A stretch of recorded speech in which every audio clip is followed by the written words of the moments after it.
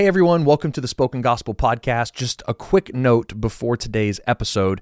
This summer, we're completing our series of introduction videos with our final season of filming, and we still need to raise about $30,000 to cover those costs, and we would love you to help us with that. And you can do that by visiting the Spoken Gospel website and clicking on Donate. And by doing that, you can contribute to bringing books like the Book of Revelation to life. And whether that's through a one-time gift or a monthly donation, your support makes all the difference in the world. So thank you so much and enjoy today's podcast.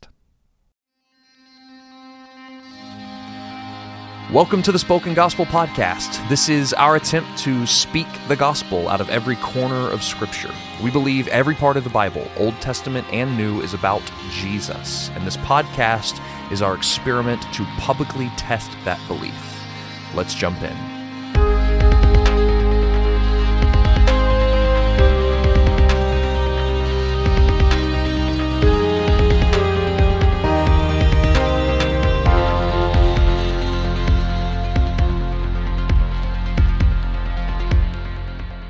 Okay, well, welcome to our new series on the book of Leviticus. Season Trace. Season 3, if we did seasons. If we did seasons. This would be season 3. But yeah, I'm really excited about doing this book. Really? I really am. As I was studying the Torah over the last year for the This is Spoken the part Gospel of the Project. Bible where everyone stops reading their Bible yearly plan. Oh yeah, either this or Numbers. Yeah, like it's they, like- they slogged through Leviticus. But I did it. And then, oh, wait, and I then did there's it. more. Then there gets a census, and they're like, "I give up." But I really kind of fell in love with Leviticus while I was studying the Torah as a whole, Okay. because I learned that this book actually sits in the center of the Torah, not just literarily, like if you It's like- open up the middle. Right, but, yeah, but there's two books on either side. Right, but thematically, it sits in the middle. And so, in the Hebrew mind, when they were writing, for us, we would often put the most important thing at the beginning or the end. Right. They Yeah. put it in the middle. Oh, okay. And so, because the whole worldview is a mountaintop for them. And so you would have a plain on either side, and then it would build up and up and up and up into a peak. And so Leviticus is the mountain of the Torah, and the Right. peak of that mountain is the Day of Atonement On in 16 and Leviticus 16 and 17. Fascinating. And so... we're yeah. climbing the mountain We of the are. Lord This is the today. climax of the Torah, and it's like so it might feel weird. Right. We should probably just... so we've kind of done the books out of order. We went Exodus, then right. Genesis, Yep. and then now Leviticus. Now we're going to go kind of in order. Yeah. But the basic story of the Torah so far was that we were in the garden in God's perfect presence, in Yep. God's house. We fell away from that by deciding that we were smarter than God. But even through that process, the Lord chose a specific family to bring us back into the Garden of Eden. Yep. And they went through this 400-year period in Egypt in slavery, but God's bringing them out of slavery into God's presence, into the promised land for the first time. And he's building a temple where his presence will live in the middle of his people, just like it did in the Garden of Eden. Right. And so at the end of Exodus, the temple has been built. The tabernacle. The Yep. tabernacle has been built. Moses is going in to communicate with the Lord, just like Adam and Eve did in the garden, Yep. and he can't. He can't get in. He's prevented from going in. And the book of Leviticus opens with a whole bunch of sacrifices Right. apparently on how he's going to get in, which Right. is actually what happens in the book. Like Yes. Moses actually gets into Yes. the tabernacle. And so that's the question ringing in our ears when we turn from the end of Exodus to the beginning of Leviticus is how can we enter into God's presence? Yeah, how can we? Yeah, that's it. You said it already. Yeah. I don't know what I could have added to that question. That's so good. Besides saying the same thing Yeah. again. Let me ask this because I think this is really important. Why should we want to live in God's presence? Why should we want to be in God's presence? Like, why is that a good Right. to which all this is pointing? Yeah, I hear a lot of people talk about being in God's presence. God's presence is everything. Yeah. It's not about the religious rules. It's about being in God's presence. I just want to be in His presence. And so sometimes I feel like that's just kind of weird, mystical language. Yeah. And I'm not quite sure what they mean by God's presence. So, but the question is, why should we want to live in God's presence? Yeah, like why is all of this worth it? Because we're about to talk about so many sacrifices, so many rules, clean and unclean things. We're going to go through so much rigmarole. Why is Rigmarole. why is all this worth it to be in God's presence? That's my question. Right. Yeah. I mean, so if we were to look at like the rest of the Bible, there's really simple truths like I think of Psalm 16:11, right? Yeah. In your presence. There's fullness of joy, and at your right hand are pleasures forevermore. That's right. So like, do you want full joy? Do you want pleasure forevermore? Right. Yeah, sure. Sign me up. Where is that? It's in God's presence. And I'm trying to think, too, even through the Torah already, what has God's presence meant to the people in it? To Adam and Eve, it meant perfection in one sense, or like perfect unity with God. It meant peace. Yep. It meant like ruling and reigning with the Lord and being in proper relationship with each other. And the world. And with the world. When we have other characters who come near God's presence or who talk to God, like Joseph, like mysteries are revealed to him. Right. In prayer, Moses is given sons and visions of his covenant. So to like be in God's presence throughout the Torah so far has been meant for like promises to be like doubled down on, for us to understand them more fully, to become more appreciative of what God has already done to us in the past, to have a sense of ruling and reigning and being in right relationship with one another and with God. Yeah, that's good. Yeah, I like that. Those are all good things. Well, and then at the end of Exodus, what do we see too about God's presence? We see Moses kind of being the mouthpiece for what our desires should be. And he says, God, show me your glory. Right. Like he wants to be in God's presence. Right. He wants to see God's presence. And it's so good and it's so glorious that in that brief encounter, Moses hits the deck and he's so overwhelmed by it and his face is glowing and no one can handle it. It's like, that's the presence I think we should have in our mind when we turn to Leviticus. And it's like, there's this glory in the tabernacle that the wisest person in the Bible right now is saying, you really got to see this. Right. And in God's presence, too, is not just all these good things. It's also been terrifying on the Mount Sinai. Right. Right. It's been thunder and fire and cloud and smoke. But in the presence, the Lord speaks directly and reveals his law, reveals the way in which he wants us to live. I would also think that, like, let's think narratively here, that they have been brought out of Egypt by this God, right? He's conquered their enemies. He's provided for them through the wilderness, with manna and quail and water from a rock and all this stuff.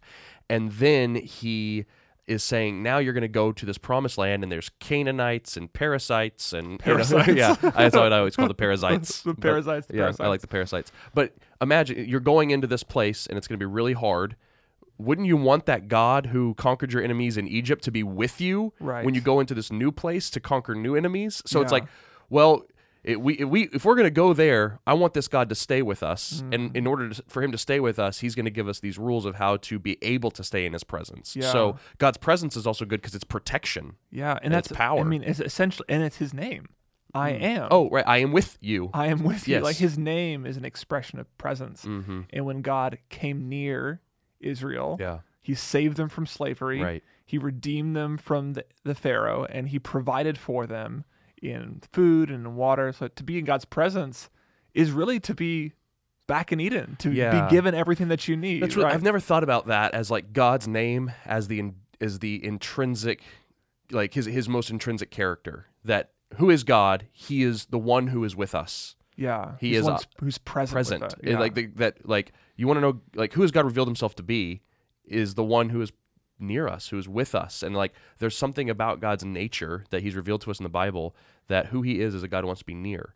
And so in order to do that, he's giving us Leviticus to say, like, I really want to be with you, and trust me, you really want to be with me. Right. But there's some things that have to take place first. Right. So, and that's expressed in the fact that the tabernacle is supposed to be the center of the camp. That's right. The tabernacle's in the middle of the camp. And what it's supposed to communicate just by the geography that he wants to be with his people, the center of life with his people. And as Moses goes in, tries to go and he can't. Something else to happen first. Yeah. So the posture of the Bible is that God wants to be with his people. I think a lot of times I come to Leviticus, or I've had in mind, is like God doesn't want to be with his people. And if you want to be here, you've got to try really hard. You got to pay the price.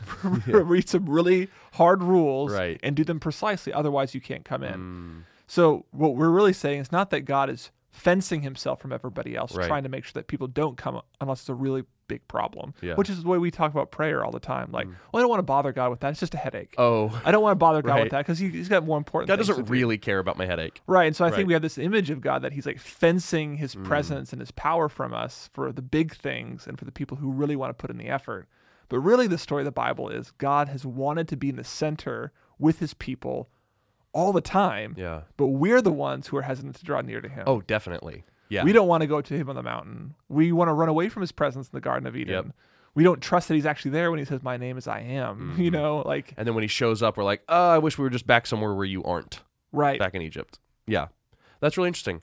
Okay, so then when we open up Leviticus, and we're assuming that we want this God to be with us because his presence is good, it's intrinsic to his nature, we want him to conquer our enemies whenever we go from this place, all these reasons. The first thing we read about when we turn into Leviticus is this law about burnt offerings. And so Yeah. it's just weird. So the first sacrifice. Sacrifice is Animals. the first thing. Yeah. Killing an animal is like, oh man, Moses can't get in. What are we going to do? Kill an animal. Yeah. That's for us, that's totally, it's not the first time we've seen sacrifices in the Bible. Right. So apparently Israel was familiar with sacrifices. They were in Egypt where they were obviously sacrificing their gods. Abraham sacrificed and split open the animals. Cain and Abel. Cain and Abel, like the patriarchs and the people in the Old Testament were familiar with sacrifices. So Which I think we should see Cain and Abel in this story, where it's like, Oh, okay. well, think about it. They in Genesis 3 and 4, people were kicked. Adam and Eve were kicked out of the land, Right. And they want to get back in. They're at the gate of the Garden of Eden. They have Cain and yeah. Abel, and what do? They bring sacrifices to the gate in trying to get back into God's presence. Like Right. that's what's happening here. Except this, but remember when we talked about it in Genesis a while back, that we're not told why they were offering sacrifices or who gave them rules for how Right. it was, or like why Abel's was good and Cain's was bad. But here in God's grace, we're given how to sacrifice to God in an acceptable fashion. right. What does God say to Cain? It's like, don't you know that if you do good, Right. you'll be accepted? Yeah. So if we're at the presence or right in front of the Garden of Eden, offering sacrifices like Cain and Abel, this is God's rule book or God's guide to say, here's how you're not like Cain. Here's how Yeah. you do Here's good. how to do good. Here's how you'll be accepted in Yeah. my presence. So I think that's really cool. So and yeah, so we've seen sacrifice throughout. But again, like, throughout the why Old Testament animals? so far. Like, Yeah. Why does it have to be animals? Yeah, it's it can be kind of strange for people to be like, why are we killing animals all of a sudden? Strange for me. Yeah, it's definitely strange for me too. I think that what we need to see here is that there's something different about an animal sacrifice than any other kind of sacrifice. And even in these opening chapters, we're going to see that it's not only animals that are sacrificed. Right, there's a grain grain and offering coming up. salt and bread Yeah, and- mhm. yeah. All that's going to come up. But there is something distinct about an animal sacrifice in that only animals share one particular property with us as humans that nothing else in the world does, and that is blood. And blood is a yeah. huge theme in Leviticus, and the reason why it's because God says that life is in the blood. So the reason animals are offered is because they share this type of life force Right. with us, this blood Yes, that's not, plants don't have plants blood, don't have that. Yep, but animals do. that's right. And we see that connection that we have to animals back in the Garden of Eden, because we are told that that animals have this Hebrew word nephesh, which is a soul, Okay. right? So I'll Yeah. see my dog in heaven. Well, we're not going into an eternal soul necessarily, but we also said that God made man a living nephesh. That we Okay. have this shared So whatever life it quality, means- whatever it means. That's not the scope of this show or but this there's episode. something shared between animals Yes. and humans. That's right.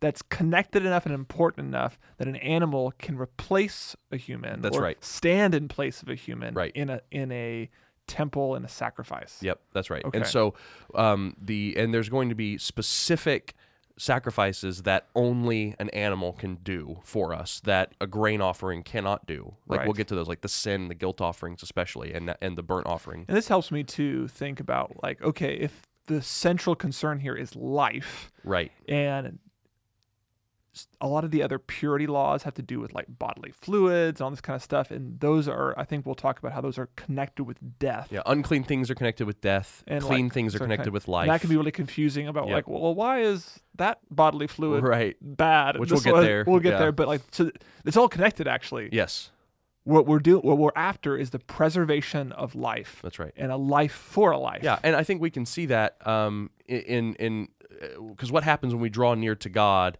and we are unprotected, because we're gonna come in. It's like, where is it? Verse 4. Four Right. verses into Leviticus, we're gonna get this word atonement, Yeah. which has this idea, this verbal idea of covering us Well, up. And like we'll unpack that word here Yeah. in just a second, but I want to stay on the animal thing.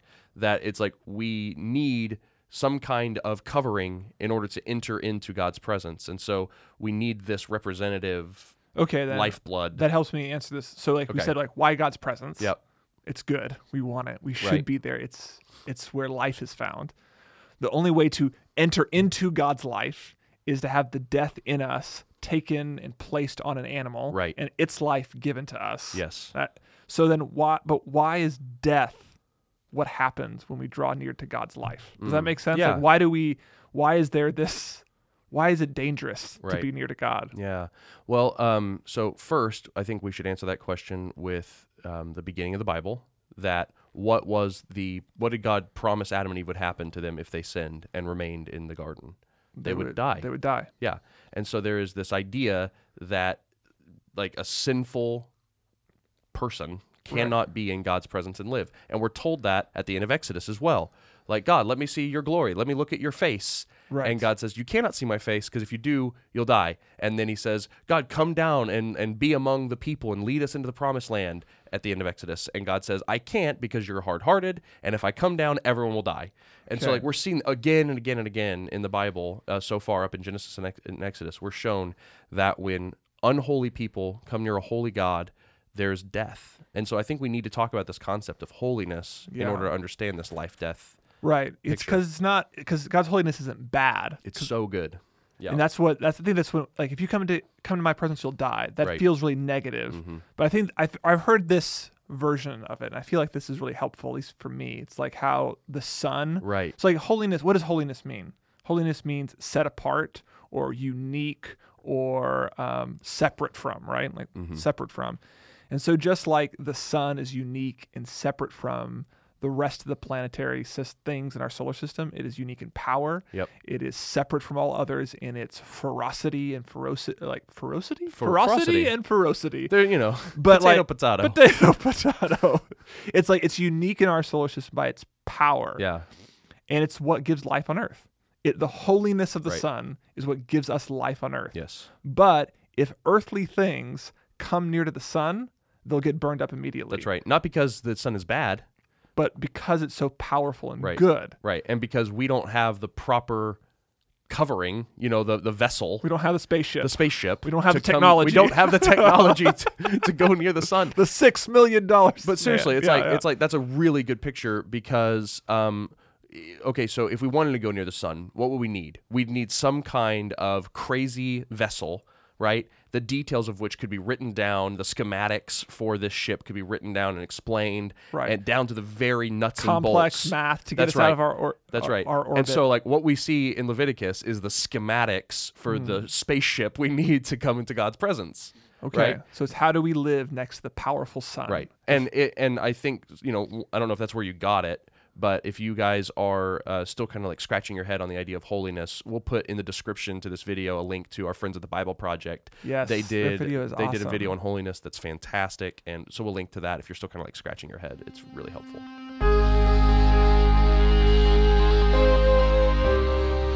So Leviticus then is the blueprints of how Yes. we draw near the Sun, the schematics for the spaceship to be near God in God's Right. presence. Which I really like that. That's helpful. Because it would be really weird and boring to actually read that textbook. Oh, it would be so right, yes. It's like if you were to go to read, like, here's how you get to the Sun. Yep. And if you were just a non-expert, Right. you would come to this book and be like, this is unintelligible. Why Yes. am I even reading this? Uh-huh.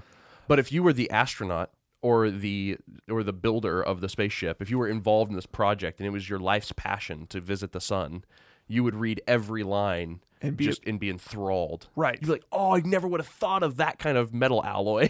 And the problem for a lot of us is that we don't really see ourselves as astronauts. We Right. don't see ourselves as angling for God's presence and wanting to be with him all the time. Mm-hmm. So this book doesn't feel like it applies to us because we don't really see God's holiness as something that we can't have access to.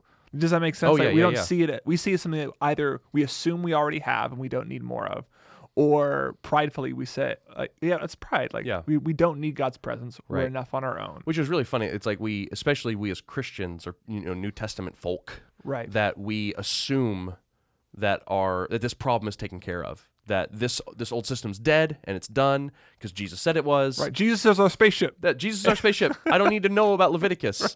Like, it's like done. It was already built. Like, NASA's already invented the technology. Why would I read a textbook about it that's 2,000 years old? Right. It's like, that doesn't work. Like, this is the failed model. Yeah. Right. This is the model that yeah. made it to the moon, but not to the sun. Jesus made it to the sun. Why would I go read about the moon one? And it's because all the technology that got us to the sun is here in the craft that made it to the moon. And so we can understand, because the inner workings of how Jesus' death saves us is not really over-explained in the New Testament. Like, how blood saves us and lets us enter into God's presence is just not really discussed. Why? It and people ask that. And I got to talk about this because so many people talk about this idea that, like, man, if Jesus' blood and his death were really that important, the New Testament would spend more time talking about how it works. And it's just not. It's mentioned, but it's kind of like really quick comments where it's like, he's our atonement, he's our propitiation. You know, his by the shed blood of the cross, and like he triumphed over it by the cross, and the iniquity of our sins was put on him, and that's it. We just get these little lines, and it's not the mathematics of it aren't explained. Why? Well, it's because they already had the textbook written. It's Leviticus. They Paul and the New Testament writers assumed that you know this book. Either you're a Jew and you grew up reading this Bible or this text, or you live in the ancient world where sacrifice is everything. Well, maybe that one. I'm going to put a maybe on that one. Okay. Because sacrifice in Leviticus is so different, miles and miles and miles away different from every other sacrificial system in the ancient Near East. Okay. Yes. And so I'd put an asterisk next to it. I would say if you were invited into this community, what did you do every time you came and fellowshiped with your brothers and sisters in Christ? They would open up the Old Testament and read it. Along with some of the maybe Paul's letters or something. And so they would learn about how Jesus' death saved them by reading Leviticus. Right. Not by understanding their own sacrificial systems. Okay, then let's stop there then. So how is the Bible's vision of the sacrificial system different from other ancient sacrificial systems and maybe even the sacrificial system around in Jesus' day? I know one already that's different is the specificity of these commands. I know if you go to any major world religion that continues to require sacrifice, even if it's just like a bunch of fruit. That's when I ever go to the Asian market at our at downtown here, Super Cow Win. There's a little idol, and there's always like 3 tangerines or like some oranges or little things. There's always an offering right there. There's always a sacrifice. So even if you're not offering animals, most religions of the world that still require sacrifices don't have their version of the book of Leviticus. Right. You never know what the gods want. You're offering in hopes that the gods won't dislike your sacrifice. Right. That's one of the big main differences is that Leviticus, we need to read it as grace because God has revealed to us how we can be in his presence, how we can be saved from our sins, which is something we'll unpack later. And so here's how you do it line by line. You don't have to worry. That's right. You don't have to be fretting that you always need to be offering more and more and more and greater sacrifices to make sure that I like you. Mm-hmm. Here's exactly what I expected of you. And I think that helps me to understand why people sacrificed humans. Oh yeah, because have you ever read Madeleine L'Engle's Wrinkle in Time? Oh yes, yeah. She wrote like 6 of them, and the first 3 are like canon, right? Yeah, we're like, okay. But one of I think it's the 4th or the 5th one, they mess with this idea of human sacrifice and the false visions of human sacrifice versus the Bible, the Scripture's understanding of human sacrifice, and it's that you never know what the gods will respond to. That's right. So the bigger and the better the sacrifice. The more likely the gods will act in your favor. Yep. So it might work. It might work. If you kill a son, you might finally or a daughter. get rain. You might finally get what you want if you offer a sacrifice big enough. Right. And both Egypt, where they came from, and the Babylonians that surrounded them all practice human and child sacrifice. Right, because you don't know. That's right. And so what's the most valuable thing that they can think of? Yep. Another human being. Another human being. Life for life. Yep. Right. And so that's one of the big main differences is that God has revealed what he requires. It's really important for us to understand Leviticus as grace, that God is providing us a way for our sins to be atoned for. Okay. The second big thing, though, yes, is what where the sacrifice goes and what it's for. And so In every other sacrificial system, the reason why the gods are sacrificed to is to feed them. Oh, They're hungry. right. They don't. They are dependent Mm-hmm. on the worship of people to continue to survive. That's right. If you don't offer a cow, they don't eat meat that day. That's right. And Okay. maybe they were hungry for human flesh, in Right. human sacrifice. Maybe they're hungry for tangerines, like maybe Yeah. they're hungry for this. And And so what that yep, does too is that elevates the human's role that's right. in the religious sphere. Like Yep. there's this symbiotic relationship between gods and humans. Like Yep. humans provide the gods a service and the gods return the favor. And you would think that Leviticus is humbling in the Yes. sense that it says it's not about you. No. You can't. God doesn't need anything. No. The sacrifice. You need the sacrifices, God does not. Right. So, Yes. and I think we do that today too. It's like, let me give God something in Uh-huh. return. I don't want God to just save me by grace. Right. Let me, if I can earn it, I would feel better about it. If I Right. can do enough good deeds, then I can be saved. But at Yeah. the end of the day, what does that do? That puts you in the same position of the ancient Near Eastern religions that said, well, what God needs is for me to do enough good works before his plans could be enacted in That's the world. right. How are these gods going to provide for us if they're hungry? Right. They're going to be too tired to get out of bed and bring rain or whatever, and so they would feed them. Yeah. But here we see that who eats the lion's share of the food in Leviticus? The priests. The priests, Yeah. not God. The priests. I always thought about this because they bring food and Yep. bread. It's do they know the guys who make the really good meat? Oh, they're like, oh yes, Sally's here today. Finally, she makes the best Oh, bread. when she does her pan fried grain offering. Oh It was my gosh! They were described that sounds like pancakes. Yeah, it On a does. griddle. Yeah. Oil, flour, Oil, flour. Them That's a pancake. Pancakes. and then with salt. Yep. So you can make a loaf of bread really salty and Yep. terrible, or not put enough salt, and it's It's also bad. Yeah. So they've got to have their favorite. Oh, that's really funny. gotta have their The baker would think of that. You baker. I dabble. I dabble. I dabble in my dough. Yeah, you do dabble in dough. Yeah, and so the God, and I think that the priests. There's two things happening here. One we'll get into later, where that the priests aren't given a portion of the land with Israel. They are to be sustained by the sacrificial system. So that's one thing that's happening. The other thing that's happening is the priests are eating the food to be a direct, what's the word I'm looking for here? Opposition. To be in direct opposition with the rest of the sacrificial system. That and what we see in the opening of Leviticus in this burnt offering Yeah. is the burnt offering. A better word for it is a whole offering. That Right, the 'cause- whole thing is burnt up. Nothing's left. Right. And so we read that and we're like, yeah, okay, I get that one. If you were Right. in that world. Right. But that's the only one that's like that.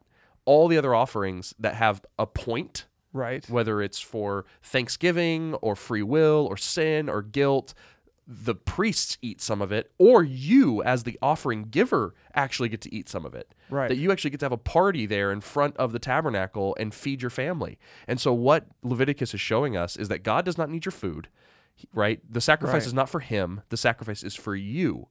And that's why often the word atonement is saying so that he may be atoned for, the person bringing the offering, to bring atonement for him, not to placate God, but to atone for the sinner. Those are two different things. To give a covering for the sinner, not to calm down the angry A covering from what? The life-giving power of God, Right. that the sun deity. imagery, The sun. That's right. the sacrifice is the Right. spaceship. So if right? we were to jump even backwards, I think into Exodus and the priestly garments, right? Right, That's right. a perfect analogy for our spaceship. So the priestly garments, they are put on in such a particular way, and it says that if they're done in this particular way, then those pieces of clothing will bear the iniquity of the priest.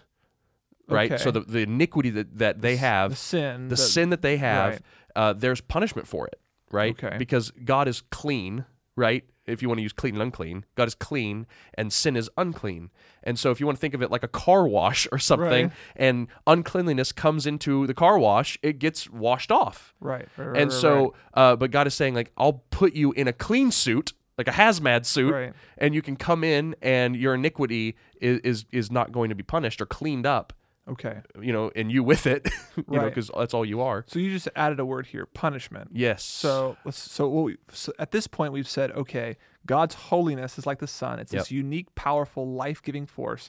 And the reason that we die when we come close to it is because life can have nothing to do with death. Right. In the same way light that and dark. like humans can't have anything to do with the sun because we'll get burned up. Right. And like darkness. Yeah, it's like when you coming turn to on light. when you turn on a light, all the darkness goes away. They can't exist in the same Yeah. space. But you just said, and those sound kind of passive, as in Yes. like it happens by virtue of the nature of things. Uh-huh. But you just said something different. You said God has to punish sin, Right. not just that sin's incompatible with God. Right. So is that what we're seeing here too? It's like Yes, but it's the same thing. It's Okay. the same thing. So it's not that, and I wouldn't call God's cleanliness passive or God's Right. holiness passive. it's like when you flip on we flip on a light switch, switch, something's happening. right? That's not a passive when the action. sun is burning, it's emitting energy, and it's continually creating and pushing out energy. There's an activity happening by the nature of what the sun is, and so God too is always turned on in terms of holiness. He's Right. always light. He's always good, and so whenever that uncleanliness or that sin comes near God, He cleans it up, and he judges it, because if He didn't, he would cease. He'd have to suspend part of his sunness, Right. part of his light, and that can't happen. Darkness cannot exist within light, not even to Right. create a little pocket provision for it. And so that's why you need these hazmat suits, Right. these spaceships, right, to be able to go into this place, because then you are like light. You are like the sun. You've been made like God, and so you can be with God.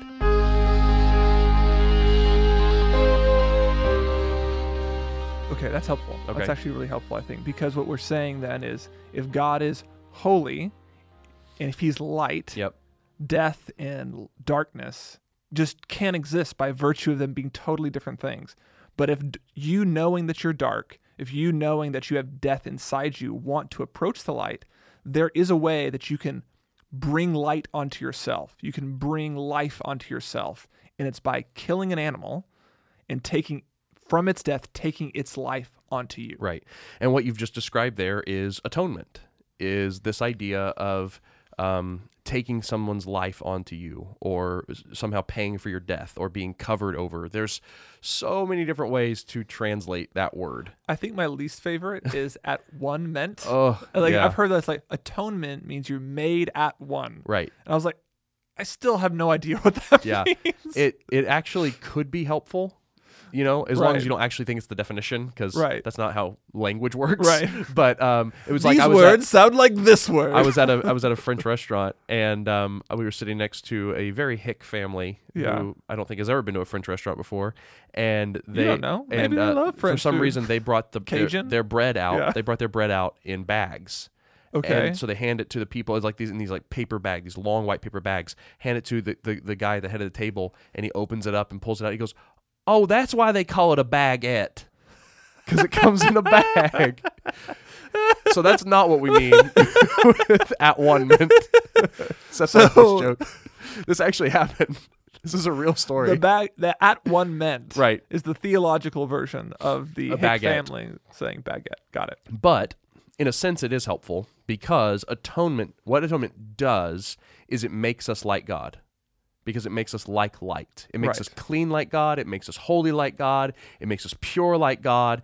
And so really what we're talking about is not necessarily a vessel that gets, berated and battered and takes right. all the atmospheric blunt of the sun's Yeah. whatever. I don't know how astronomy works, but Or gravity, yeah, apparently. it's more or that heat. it's more that we're made like the sun. That Right. like what could dwell alongside the sun? I don't know, like the sun. Right. If you were like it. And so at one it makes us one with God. It makes us like Him. And so that's why people have used that. I still don't love it. No, that explanation is Yeah. more helpful than the things that I've heard. And so past. you're covered up. That's the idea here. And even as we've back in Exodus, as we look at all the different pieces of the tabernacle, there is a covering over the mercy seat where God comes and sits. And that mercy seat cover is like the lid. the lid over yeah. the Ark of the Covenant, where Right. God would come, his throne. Where the angels are touching, and Uh-huh. Nazi melts the And space. Raiders of the Lost Ark. Yeah, okay, Yep, all got these it. things, Yeah. biblically true. If a Nazi comes into the presence of God, He melts. He melts. Yeah, that's the Book of Leviticus. That's the Book of Well, that's Leviticus. all for our show today. And so that language is kind of being riffed off of here in this idea of atonement. There's this lid covering that covers us, that we actually get to go and be in the presence of God because we're covered by the presence of God. Right. We're one with the presence of and God. the reason there's angels on top of it is because there was angels guarding the presence of God in the Garden of Eden Yep. after Adam and Eve Right. were let out. Yeah. Okay. And so atonement. So then, fascinating there's how so like much. I was reading a little bit ahead. So Yeah. This is spoiler alert. Oh no. But in chapter 7, one of the offerings, the priest is allowed to keep the skin of the animal. Yes, in the whole offering. In the whole offering. burnt Yeah, offering, so he's yeah. allowed to keep the skin of the animal, which would be it's just leather. So obviously that's valuable. Very valuable. But it's also another picture of the Garden of Eden. Yep. Where God gives Adam and Eve the skin Right. of these animals to protect them and to clothe them and Yep. to cover them. I'm like, pretty cool. oh my gosh. Yeah. It's pretty cool. It's really beautiful. So let's see here. So we've talked about kind of comparing the sacrifices to others in the day that, they're not feeding God or Right. trying to guess at what he's like. They have details about what God wants from them, and they need the sacrifice for themselves, not for the God. And the reason is not to earn some kind of blessing from God, but to just be able to be near God, which is a blessing in itself. So we've talked about that. We've talked a little bit about atonement, which I'm sure we'll touch on as we keep going The throughout whole book's this. about atonement. Yeah. So There's also a day, a called- day of atonement, Yom Kippur. Yeah, yeah, Kippur, Yom Kippur. Yom Kippur. Yom Kippurs. That's what the baguette guy. That's how he would say Um, that. Yeah, and so man, we've talked about a lot. So then let's just say Yep. I'm understanding better the concepts of sacrifice and atonement and holiness. And I'm even seeing like how this points us to Jesus and how let's just make it explicit. Like Yes. how does the sacrificial system and its ability to atone for you and make you one with the God of holiness and uniqueness and power, how do we see that in Jesus? Like how is Yeah. Jesus a sacrifice? Well, okay. So first off, let's talk about it. Let's try to go as top down as we can. So on the whole, we've talked about like the book of Leviticus being revealed to us as an act of grace, that Right. God is showing us what we need to do to be with him. So Jesus was revealed to us, but not in words. He's the Word made flesh, right? So he is Right. now with us, and he talked about his death. He said that he's lay his life down as a ransom for many. He kind of talked us through what he was going to do, and then acted out the book of Leviticus on the cross, right? And so we And when have you this. say acted out, yeah. like he became these sacrifices. He became the whole sacrifice. Right. He became the grain offering. Like, is that what you're saying? Like That is each what of I'm the saying. sacrifices Yep. he Yep. becomes. Yeah, in some and I want to sense. talk about those individually as we come to them Right. in later episodes. But what we need to see here is that we don't have to guess whether or not a final sacrifice has been made for us, because we see it in the death, burial, and resurrection of Jesus. It's been revealed to If us. the book of Leviticus was already good news because we didn't have to wonder if the gods were capricious, Yes. we knew exactly what God expected. The gospel is even better news because not only do we know precisely what God requires, we also know that God has already provided it. That's right. In Jesus. Yes, which is the cool thing. I think some of the coolest news about the good news, and when we're looking at Leviticus, is when you read this, it just feels so overwhelmingly repetitive and monotonous. And it's supposed to, because you're supposed to get this feeling of, man, they just had to keep bringing these sacrifices. And Right. we'll read, I think it's in chapter 6, that or maybe 7, that the hearth is always to be burning day and night. That the kindling of the fire where you would put the burnt offering on the altar outside the tabernacle, that it was always supposed to be on. Never let that sucker die. Why? Because we always need some kind of mediation, some kind of sacrifice, some kind of atonement. And I love that in Jesus, he said, it's finished and it's done. And he sits down at the right hand of the Father. Because if you go through all the tabernacle and you look at all the furniture in it, there's one thing that's not described in the whole sucker. A chair. A freaking chair. There's no chairs because, as Hebrews will tell us, the priests have to fire's keep standing. They have to Right. keep working. There's no rest in this kind of sacrificial system. It is grace, but it's a grace that has to constantly be renewed. Yeah. Right. But in Jesus, we're told in 1 John that his blood continually cleanses us from all unrighteousness. And he sits down. He sits down at the right hand of the Father, and it's finished. So I think from like a broad perspective, that's some of the things that we should look at that, and you can read Leviticus, if we're talking about this as an introduction, like Right. you can read Leviticus in multiple different ways to see the gospel. One is through the details. Right. Like, man, I need a whole offering. Well, why? Well, we'll talk about that. And Right. so you can look at the details in that way.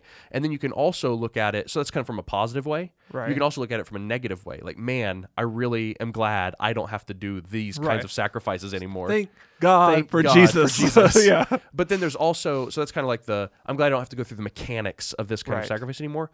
But then there's also the idea of the inner sacrifices, and we've kind of talked about this in a way Right. where like our good works that we put on the altar, or our conscience, or all these other Right. things, our guilt is all done away with Right. in the final sacrifice of Jesus. We can think about like the example of Hitler, not Hitler, but the Nazi opening up the box. Oh, right, in Raiders of the Lost Ark. And like we say, like, okay, good people. So the common good news of our day Yes. is that good people go to heaven and bad people go to hell. Right. Not everybody believes in heaven and hell, Right. but like good people should go to heaven. Right. Bad people shouldn't. Yeah, it's like The Good Place on NBC. Right. Yeah. Yeah. Which is awesome. It's a great I show. really. Yeah. It's fascinating. But it's like it gives you a perfect view of how people think about if there was an eternity, what it Right. should look like. right. Right. And what the book of Leviticus is saying is that actually nobody is good. Right.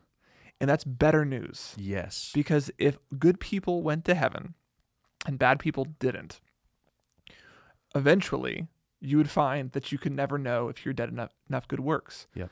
What the standard of good, just like the gods of the ancient day, are always changing. They're always moving around, and you never quite know if you are woke enough, if Right. you're progressive enough, if you're good enough, if you're socially aware enough, if you're anti-racist enough. You can Yep. never know Yep. if you're living up to the capricious gods enough. Yeah.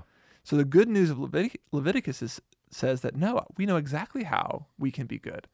And it's not by thinking that all good people go to heaven. It's by recognizing that actually nobody is good apart from atonement, Right. at being made one with the good. Yes. And one of the things that Jesus, and so I think this is helping redeem for me Bible passages that everybody talks about and says, oh yeah, Jesus is our atoning sacrifice. Right. And like, what does that mean? Like, why is that helpful to me and understand what Jesus does? He makes us one with the good life of God. Yes. He does. He makes us like God. And that's the good news, is that he makes us Yes. like God. He makes us holy like God, unblemished like God.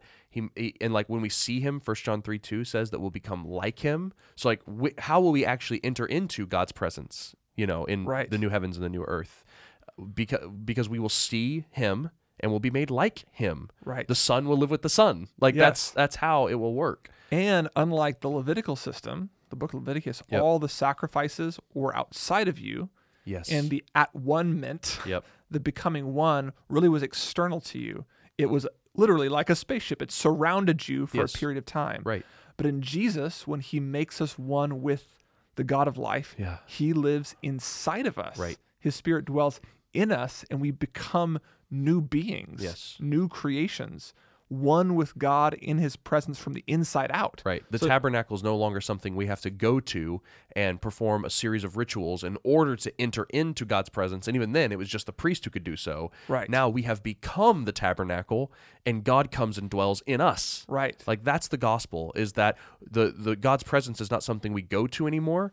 It's God's presence has come to us. Yes. Yeah. And as he comes to us, he makes us like him so he can continue to be with us. And then eventually we'll be with him forever because he'll make the whole world his tabernacle. Yes. Yeah. So that's some good Leviticus good news. It is. I like that.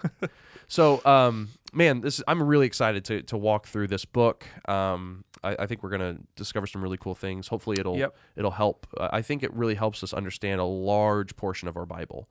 This book It does. It's really a key to Sacrifice, atonement, holiness Yes. are themes that animate a lot of the conflict and tension in the Yes. Bible, and it helps us read our Old Testament better. I think that's Yes. one of the things that I've talked about off air, is how the more we study Genesis, Exodus, Leviticus, Yep. The Torah. Yeah. The the more I know e- my Torah. the easier it is to understand Galatians and Yes. Romans. Like I was surprised that I've been memorizing some Romans. Like Right. I was surprised at how much easier. I got it. Yep. And then when I try to explain it to somebody else, it's like, oh yeah, see, that makes sense to you, right? They're like, I have no idea what you're Right. saying. I have no idea. I was like, oh, I think it's because I've been studying The Torah. the Torah. Yeah. It's really important to know our Torahs because that's what the New Testament authors were steeped in. And it's Right. what the prophets were steeped in. It's what the psalmist was steeped in. It, you know, like, Not that the rest of the Old Testament's oh, unimportant. no, not by any stretch But of the imagination. Genesis, Exodus, Leviticus, Numbers, and Deuteronomy were the heartbeat Yes. of the people of Israel. The foundation. It's what kids would have memorized Right. in their little schools what they Right. went to. You know, like this is the heartbeat. These are all the stories everybody would know. Right. Not everybody would know the stories about the kings, and they would forget about Nehu, Jehu, Behu, you know, the guy, Yeah. those guys. But none of them would have forgotten the story of the Exodus, Right. or how God made the world, or Yep. the Levitical system, because they would go there year after year after year. They wouldn't have forgotten about Moses standing up and saying, "Hear, O Israel, the Lord our God, the Lord is one." Yeah. Those are the stories that form the heart of the Hebrew people, and you see that when you read the Hebrew people's letters to their first church. Yep. So anyway, I've been so blessed Yeah. by continuing to study these books because it helps me read my New Testament Yeah. better. So I hope this, you know, for everyone listening out there, I really hope this kind of gets you excited about the book of Leviticus. I'm really excited about it. We're going to be releasing devotionals for every literary unit of Leviticus. I've already written them, Well done. but we'll release them pretty soon, along with a poetry introduction, obviously, Yeah. of the book of Leviticus, which I'm so excited about. It uses You guys the are going to be motif playing with the light. light Yeah, and yeah. dark. Yeah, that's kind of the controlling metaphor we use because I find that really helpful. And so that's going to be coming out. You can obviously follow along with everything. If you follow at Spoken Gospel on Facebook and Instagram, or at Hey Spoken Gospel on Twitter. You can find us on YouTube, youtube.com/Spoken Gospel. And send us emails. Send us As we emails. saw last week, Yep. we will respond, and we will. want to Yeah. respond. So info at Spoken Gospel if you want to reach out to us about any questions you have. But we are, on our side, we're going to take a little 2-week break actually because Seth, Baby Gloria. Baby Gloria is coming in how many days? 5 days. 5 days. Yeah. 5 days from recording. That's right. She'll already be here By the time this comes out. But yeah. Yeah. So we've kind of had a front load and then we'll back load a little bit because you're going to go on a little paternity leave. So Yes. good luck with that. 3 kids for you. That'll be Trace. insane. So have fun with that. But anyway, we're really excited to go through Leviticus with you all. Thank you so much for listening. We super appreciate you. And we hope to see you in Leviticus chapter 1.